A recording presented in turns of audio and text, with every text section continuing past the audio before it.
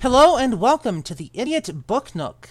My name is Blazewing and my pronouns are they, them.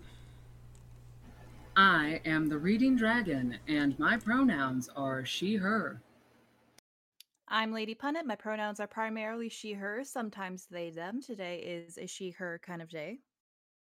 And I'm Crittershy. My pronouns are she, her, they, them. Today is a her day. It's a cute Betty day. We're getting Hurdy-dirty kind of day. You what? It's a hurdy-dirty kind of day. We're getting into the Queen's Thief series, book number 1, The Thief by Megan Whalen Turner. Chapter number 5 today. This is, if my count is accurate, episode 99. We are one episode away from 100, so there's that. If you'd like to come and see what we're up to, you can always follow us on socials as well at linktr.ee/idiotbooknook.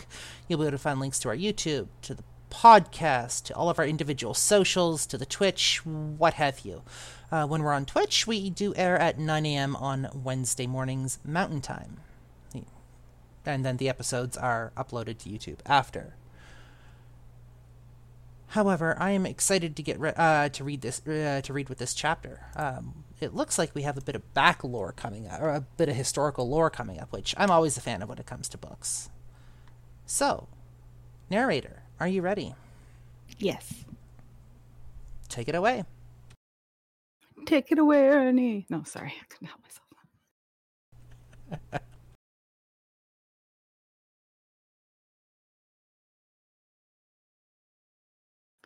Earth was alone. She had no companion. So she took a piece from the center of herself and made the sun, and that was the first god.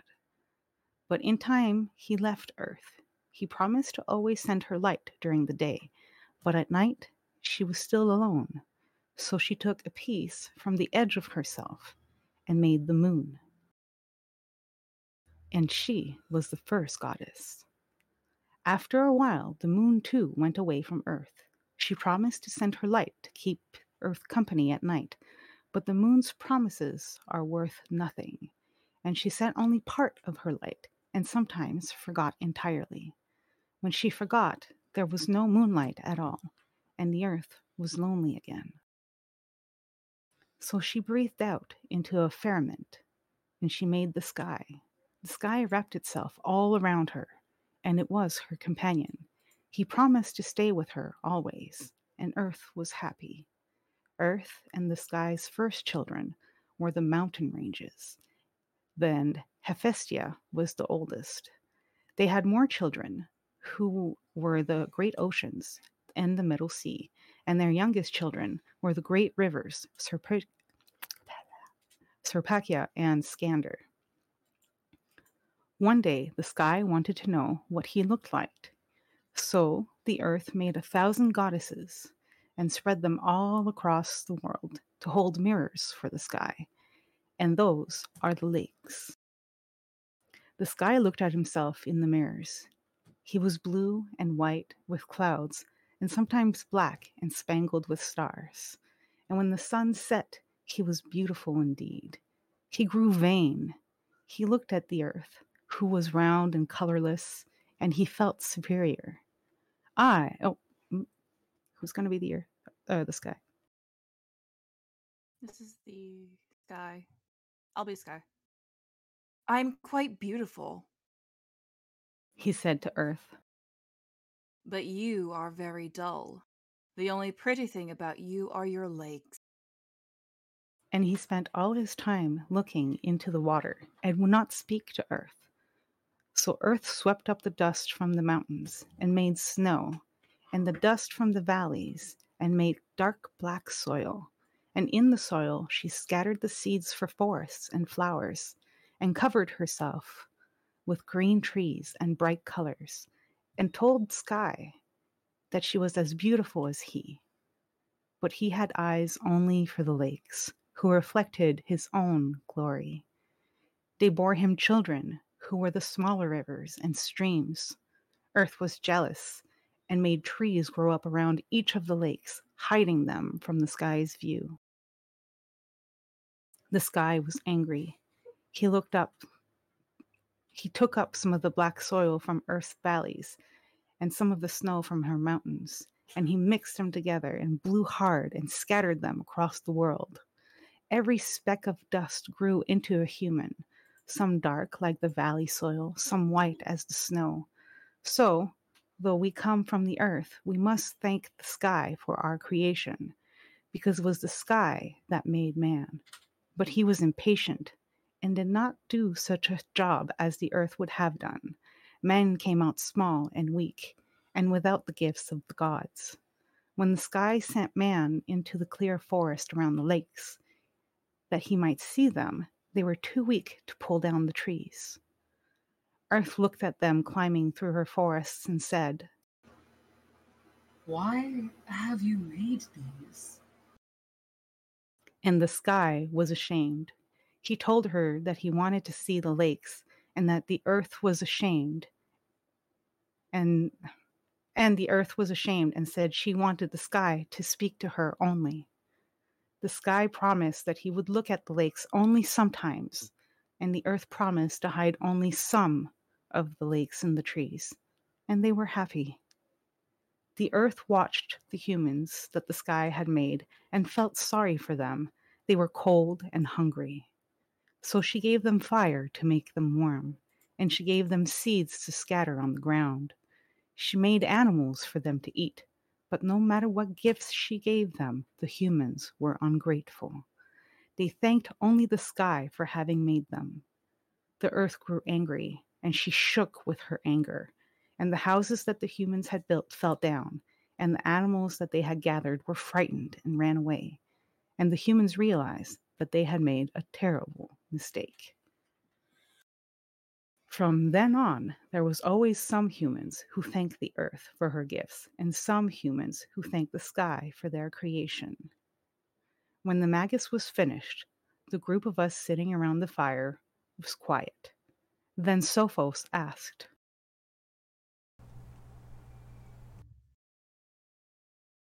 Ah. The people in Edis, do they the people in Edis, do they really believe in that? I barked with laughter, and everyone looked at me.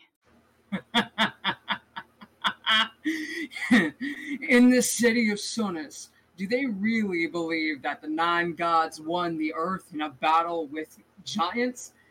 That the first god spawns godlets left and right, and his wife is a shrew who is always outwitted? I lifted the back of my head off the ground and crossed my arms underneath it. No, they don't believe that, Sophos. It's just religion. They like to go up to the temple on feast days and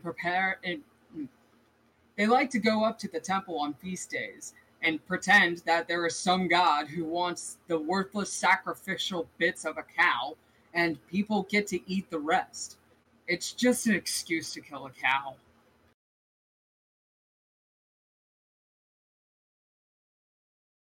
You sound very learned, Jin. What do you know about it? Asked the magus. I sat up and moved to the fire before I answered him. My mother was from the mountain country. It's no different there. Everybody goes to the temple, and everybody likes to hear the old stories after dinner. But that doesn't mean they expect a good But that doesn't mean they expect a god to show up at their door. Oh. Yes. I said, letting my tongue run away from me. And you made a lot of mistakes. You aren't even pronouncing the name of the country right. The people on the mountains called it Iadis, not Edis. And you left out the part where the earth cries when the sky god ignores her and turns the oceans to salt. I did? Yes, I told you. My mother told me the stories when I was little. I know them all, and I know they call the country Iedis. As As for that, Jin, I can tell you that Edis is the old pronunciation used before the invaders came. We've changed the pronunciations of many of our words since the time of the invaders. Well, Edisians' pronunciations haven't altered in century. Edis is pronounced differently now, whatever the people of that country say. It's their country. I grumbled. They ought to know the right name for it. It isn't that Edis is the wrong name, Jin. It's just an old way of saying the same word. The rest of the civilized world has moved on. Tell me what other mistakes I've made. I told him as many as I'd noticed. Most of the mistakes were bits of the story he had left out. When I was done, he said, It's interesting to hear different versions of people's folklore, Jin. Folktales, Jin. But you shouldn't think that your mother's stories are true to the original ones.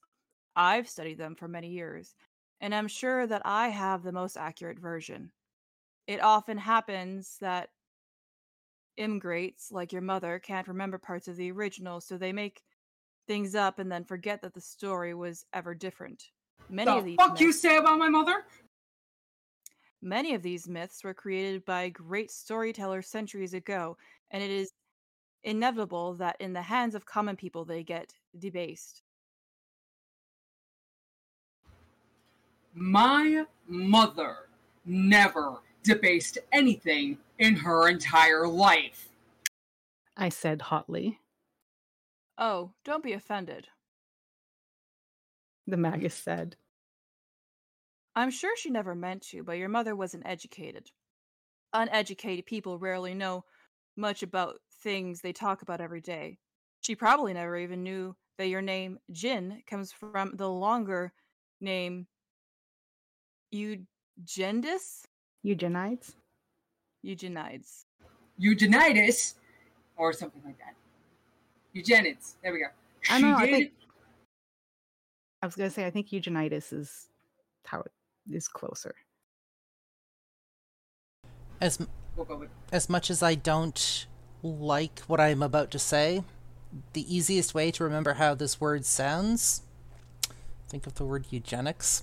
Yeah, I'm unfortunate. Yeah, my brain made the connection too, unfortunately. Yay, word association. Keep yelling, guys. Anyway, she did too. I insisted. You're the one that doesn't know anything. You never knew my mother, and you don't know anything about her. Don't be silly. Of course I know about her. She fell from the 4th-story window of Baron Irukh's villa and died when you were 10 years old. The wind sighed in the pine needles over my head. I'd forgotten that was written in the pamphlet that was my criminal record. The king's courts were apt to have a pickpocket's entire life story written in tiny handwriting on a collection of paper sheets folded together in the prison's record room. The magus saw that he had cut deep and went on. His voice dripped with condescension.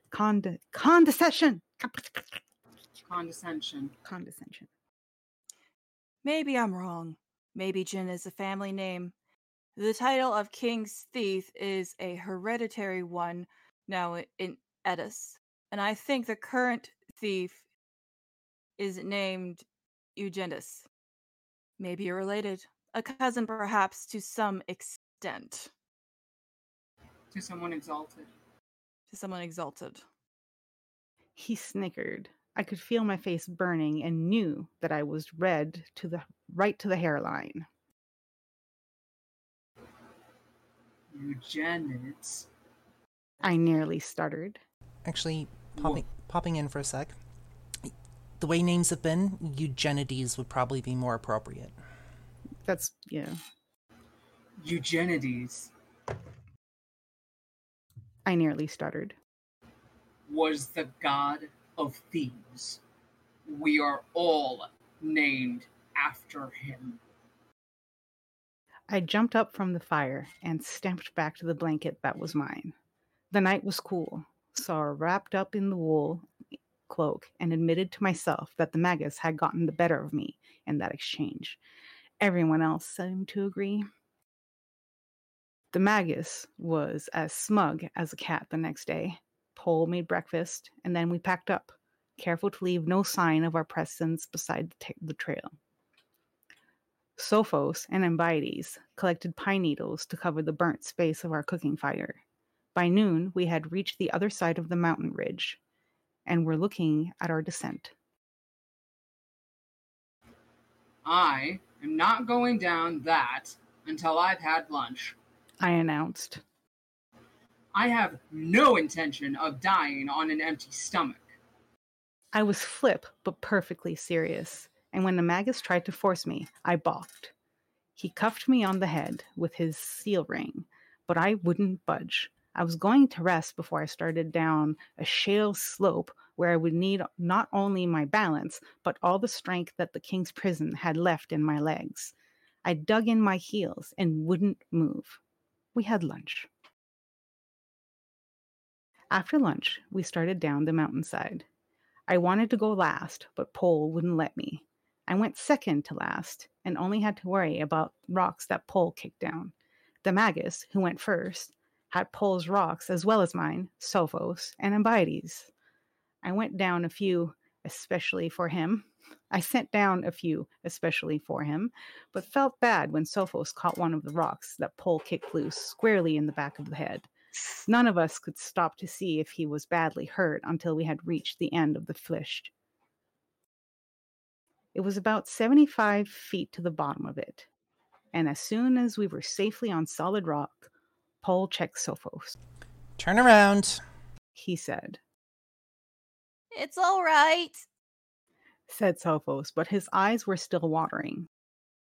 It's not bleeding. He kept looking at his hand to be sure. Pole rubbed the bump rising on the back of his head and agreed he would probably live. Sophos is in. I regret that, he said, and seemed very serious about his apology for something he could not have prevented. Do you need to rest for a while? We could have a second lunch, I suggested, and received a glare from the Magus. They only had 11sies. They need to have lunch. Yeah. Sophos said he was fine, so we started again. There was no stream bed here to follow, at least not at first. We walked across the side of the mountain on a goat path between the rocks. I felt exposed and worried about who might be watching from above. The last thing I wanted was to be caught hiking across Eddis with the King's Magus of Sunis, and we could not have been more visible. 5 people traipsing through vegetation no higher than our knees. I asked Magus why the secrecy in the morning when anyone passing could see us in the open. Only someone else on this trail, he said. And the trail is rarely used. As long as we don't leave any permanent signs, no one will know that we passed down here. There are better ways to get down to Atolia. I looked up at the rubble above and said, I bet there are. Can't we be seen from the forest? No, it's unlikely that anyone would be there. I snorted. A successful thief doesn't depend on things being unlikely to happen, I said. A successful thief, said the Magus. How would you know? I retired chagrined from the field of the contest. After a quarter mile, we picked our way down a particularly steep slope and came to a tiny plateau, paved with flagstones and edged with ancient olive trees. At the back of the plateau, really no more than a deep ledge, a cave led into the mountainside. Growing out of the cleft in the stone above the cave, a fig tree shaded its opening. Behold. I'm not done. I was just adjusting. Oh. Oh, sorry, my computer keeps down. You're good. A spring welled up somewhere in the dark and ran out through a tiled channel in the pavement.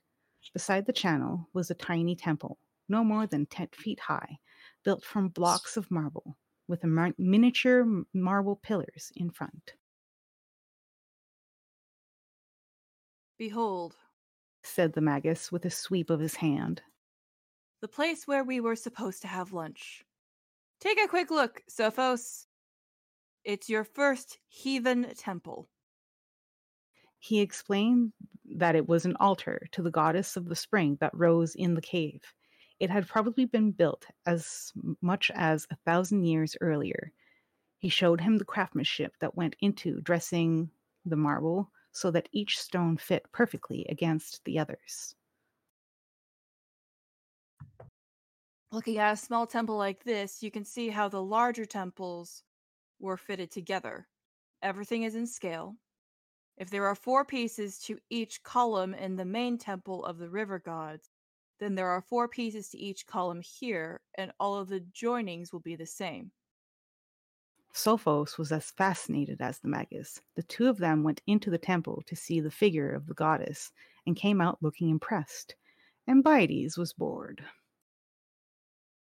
The Magus saw his expression and said, So, Ambiades, knowing someone's religion can help you manipulate that person, which is why Sophos' father thinks no country should have more than one set of gods.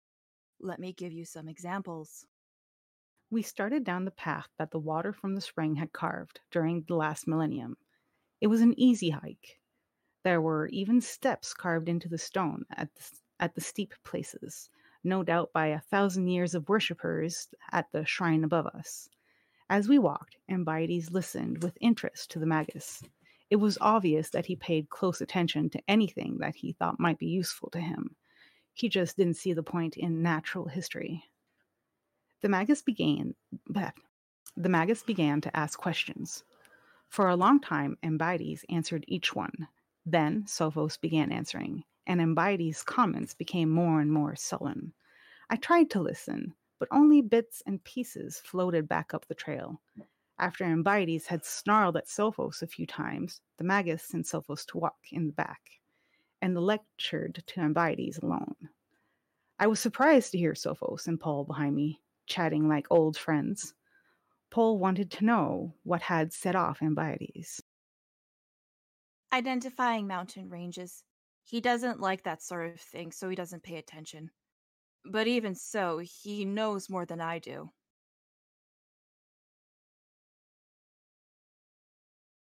Who's Paul again? You'll catch up.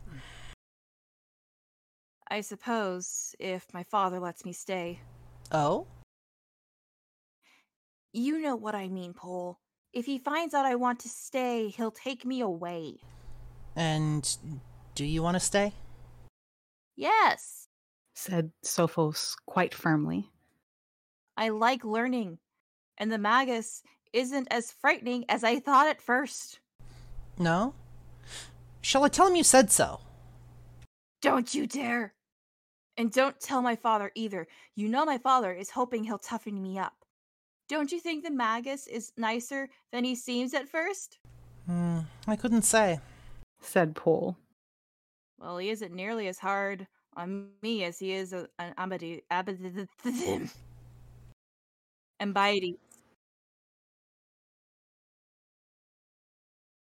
Leaves that to Ambiades, I notice. Said Paul. Oh, I don't mind Paul. I like Ambiades. He's smart, and he's not usually so... High-handed? Paul supplied the word. temperamental. Said Sophos. I think something's bothering him. He changed the subject. Do you know where we're going? I pricked up my ears. Atolia! Said Paul, which was nothing more than the obvious at that point. Is that all you know? Then why are you here? Your father sent me to keep an eye on you, toughen you up. Sophos laughed. No, really, why? Just what I said. I'll bet the Magus needed someone reliable, and father said he couldn't have you without me. I bet he was right. We came into a steep place and had to scramble. Once we'd work our way down, Pole dropped behind Sophos, effectively ending their conversation. Sophos moved up beside me. Are you really named after the god of thieves? I am. I am. Hold on. Oh, sorry, wrong conversation. Go ahead. It's all good. I am. Well, how could they tell you were going to be when you were just a baby? How did they know what you were going to be when you were a baby? My father was a duke. So my mother was a thief. So you would have grown up to be one too. Most of the people in my family thought so. My father wanted me to be a soldier, but he's been disappointed. Behind us, I heard Pole grunt. He no doubt thought my father's disappointment was justified. Your father? He did? Sophos sounded so surprised that I looked over at him and asked, Why shouldn't he? Oh, well, I mean, Sophos turned red, and I wondered about the circulation of his blood. Maybe his body kept an extra supply of it in his head, ready for blushing.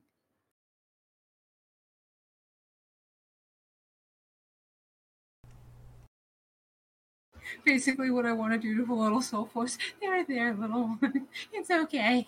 You need hugs. Your turn. What surprises What surprises you? I asked.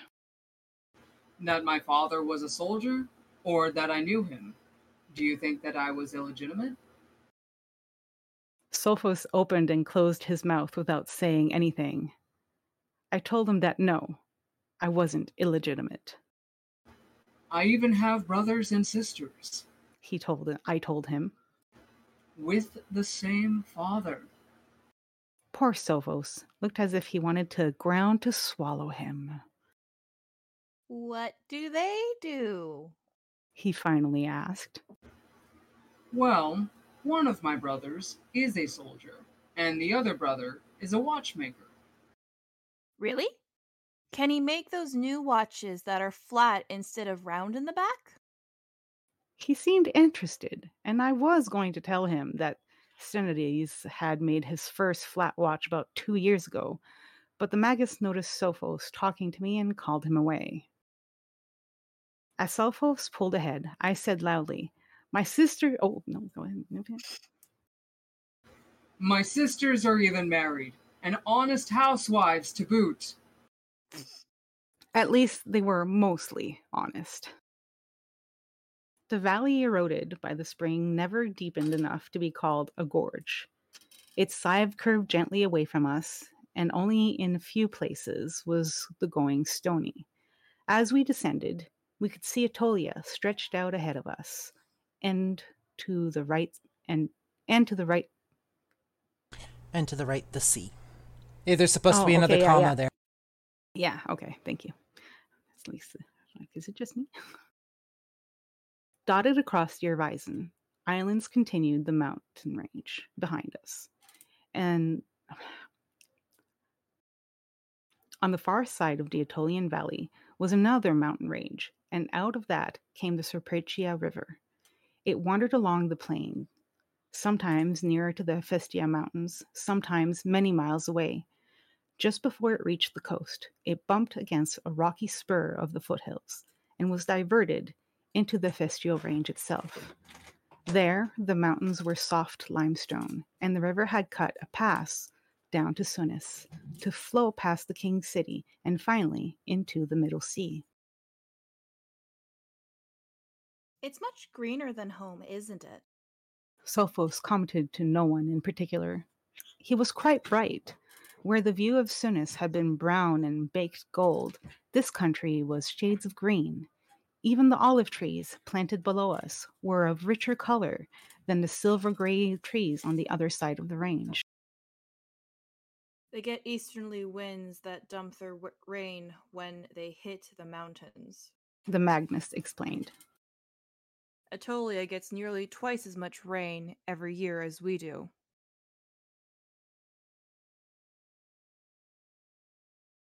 This one's Ambiades.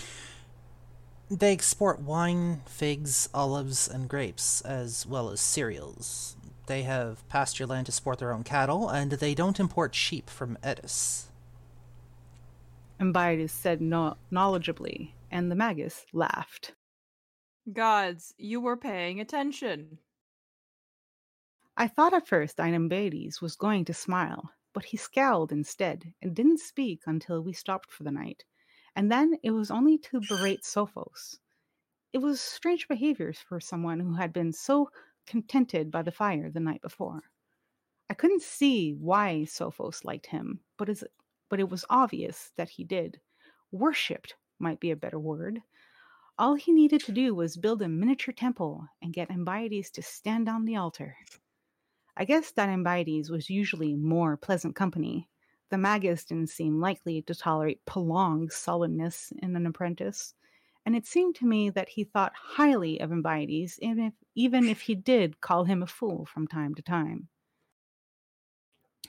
After dinner, Sophos asked if there were other stories about the gods, and the Magus began the story of Eugenides and the sky god's thunderbolts, but stopped almost immediately. He's your patron god. He said to me, Why don't you tell Sophos who he is? I don't know what he expected me to say, but I told the entire story as I had learned it from my mother, and he didn't interrupt. The birth of... Oh, did you want to read it, or did you want me to read it? No, go ahead, since you're the one telling the story. Have fun. I'm switching to voice activity instead of push talk for this one. Ah! Ha ha ha! The birth of Eugenides, god of Thebes. It has been many years since the creation of man, and he had multiplied across the land. One day, as Earth walked through her forests, she met a woodcutter. His axe lay beside him on the ground, and he wept. Why weep, woodcutter? Earth asked him. I see no hurt. Oh, go ahead, Oh, lady, said the woodcutter. my hurt is overwhelming because it is someone else's pain that makes me cry. What pain? Asked Earth, and the woodcutter explained that he and his wife wished to have a child or children, but they had none, and this made his wife so sad that she sat in her house and wept, and the woodcutter, when he thought of his wife's tears, wept too. Earth brushed the tears from his cheeks, and told him to meet her again in the forest in 9 days, and in that time she would bring him a son. The woodcutter went home and told his wife what had happened, and in 9 days he went again into the forest to meet the goddess there. She asked, Where is your wife? The woodcutter explained that she had not come. It is one thing to meet the goddess in the forest, and another thing to convince your wife that you have done so. His wife thought her husband had lost his mind, and she wept all the more. Go, said Earth, and tell your wife to come tomorrow, or she will have no child and no husband, and no home either when the day is done. So the woodcutter went home to his wife and pleaded with her to come to the forest, and to please him she agreed. So the next day she was with her husband, and the Earth asked her, Have you a cradle? And the woman said no. It is one thing to humor your husband who has suddenly gone crazy, but it is something else to let all of the neighbors know that he is crazy by asking to borrow a cradle for a baby he says that you are going to get from the goddess. Go, said Earth, And get a cradle and small clothes and blankets, or you will have no child and no husband and no home by this time tomorrow. So the woodcutter and his wife went to their neighbors, and the neighbors were good people. They gave to the woodcutter and his wife the things they said they needed, and they asked no questions because it was perfectly clear to them that their neighbors had lost their wits. The next day, in the forest, when Earth asked, "Have you a cradle?" the woodcutter and his wife said yes. Yes. "Have you small clothing?" And they said, Yes. "And blankets? And all of the things you will need for a baby?" And they said yes, and Earth showed them the baby in her arms. And the woodcutter's wife came close to her, and she said, Have you a name for him? and the Earth had no name. The gods know themselves, and have no need for names. It is man who names all things, even gods. Then we will call him Eugenides, Said the woodcutter's wife. the well-born. They took Eugenides to their home, and he was their own son. The earth sometimes came in the guise came the earth sometimes came in the guise of an old woman and brought him presents. When he was very little, the presents were little. A top that spun in different colors, soap bubbles that hung over his cradle, a blanket of fine moleskin to keep him warm in the winter. When he was 5, she brought him the gift of languages that he might understand the animals all around him. When he was 10, she brought him the gift of summoning that he might converse with the lesser gods of streams and lakes. When Eugenides was 15 and Earth would have given him immortality, the sky stopped her on her way. Where are you going? He asked. To see my son, said Earth. What son have you but mine?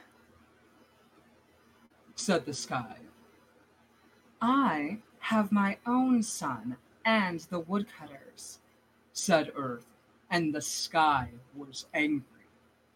He went to the home of Eugenides and threw down thunderbolts, and the house was destroyed, and Eugenides and his parents ran frightened into the forest.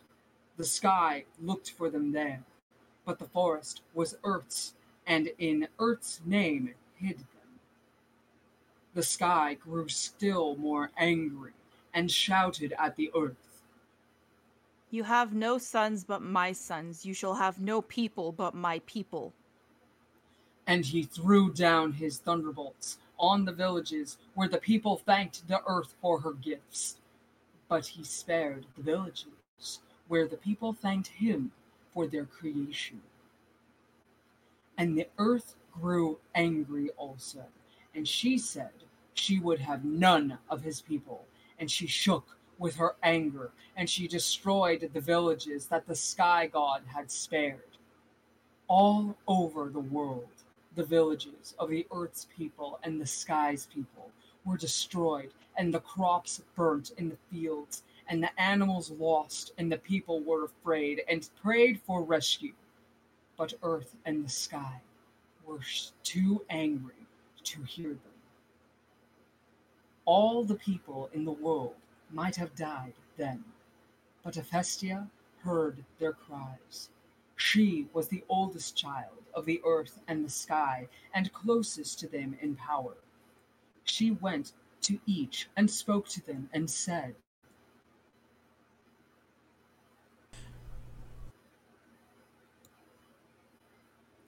Why should you not have the people of the sky? Look at what people you have for your own. It's why should the earth not have what children she pleases? Oh, there, I went too far. Why should the earth not have what children she pleases? Look at the children you have had. And the sky remembered his children who were streams and rivers, and saw that they were choked with refuse of the burning caused by his thunderbolts. Hephaestia went to earth and said, Why should you not have the people of the sky? Look at what people you have for your own. and earth looked, and she saw her people afraid, without homes or food, their houses destroyed by all their livelihoods gone. The sky's people were frightened too, and they begged her to put away her anger and forgive them if they had offended her. And earth did put away her anger, and the sky did put away his anger as well. Hephaestia asked them, Why should they suffer because you are angry with each other? Give me your thunderbolts, Father, and give up to me your power to shake the ground, Mother, so that they will not suffer again from your anger with each other. Earth gave Hephaestia her power to shake the ground, and the sky promised to give her his thunderbolts. He promised also not to harm Eugenides, but he said the earth must not give him any more presents, and never give immortality to any children but his children. Earth promised, and she and the sky were at peace. The people of the sky and the earth rebuilt their homes and recovered their animals and replanted their fields. But from then on, they were careful to build 2 altars in every village to thank the sky for their creation and the earth for her gifts, that they would always be people of them both. And in times of great need, they pray not only to the earth and the sky, but to Hephaestia as well, that she will intercede on their behalf with her parents. You sound very different when you're telling a story.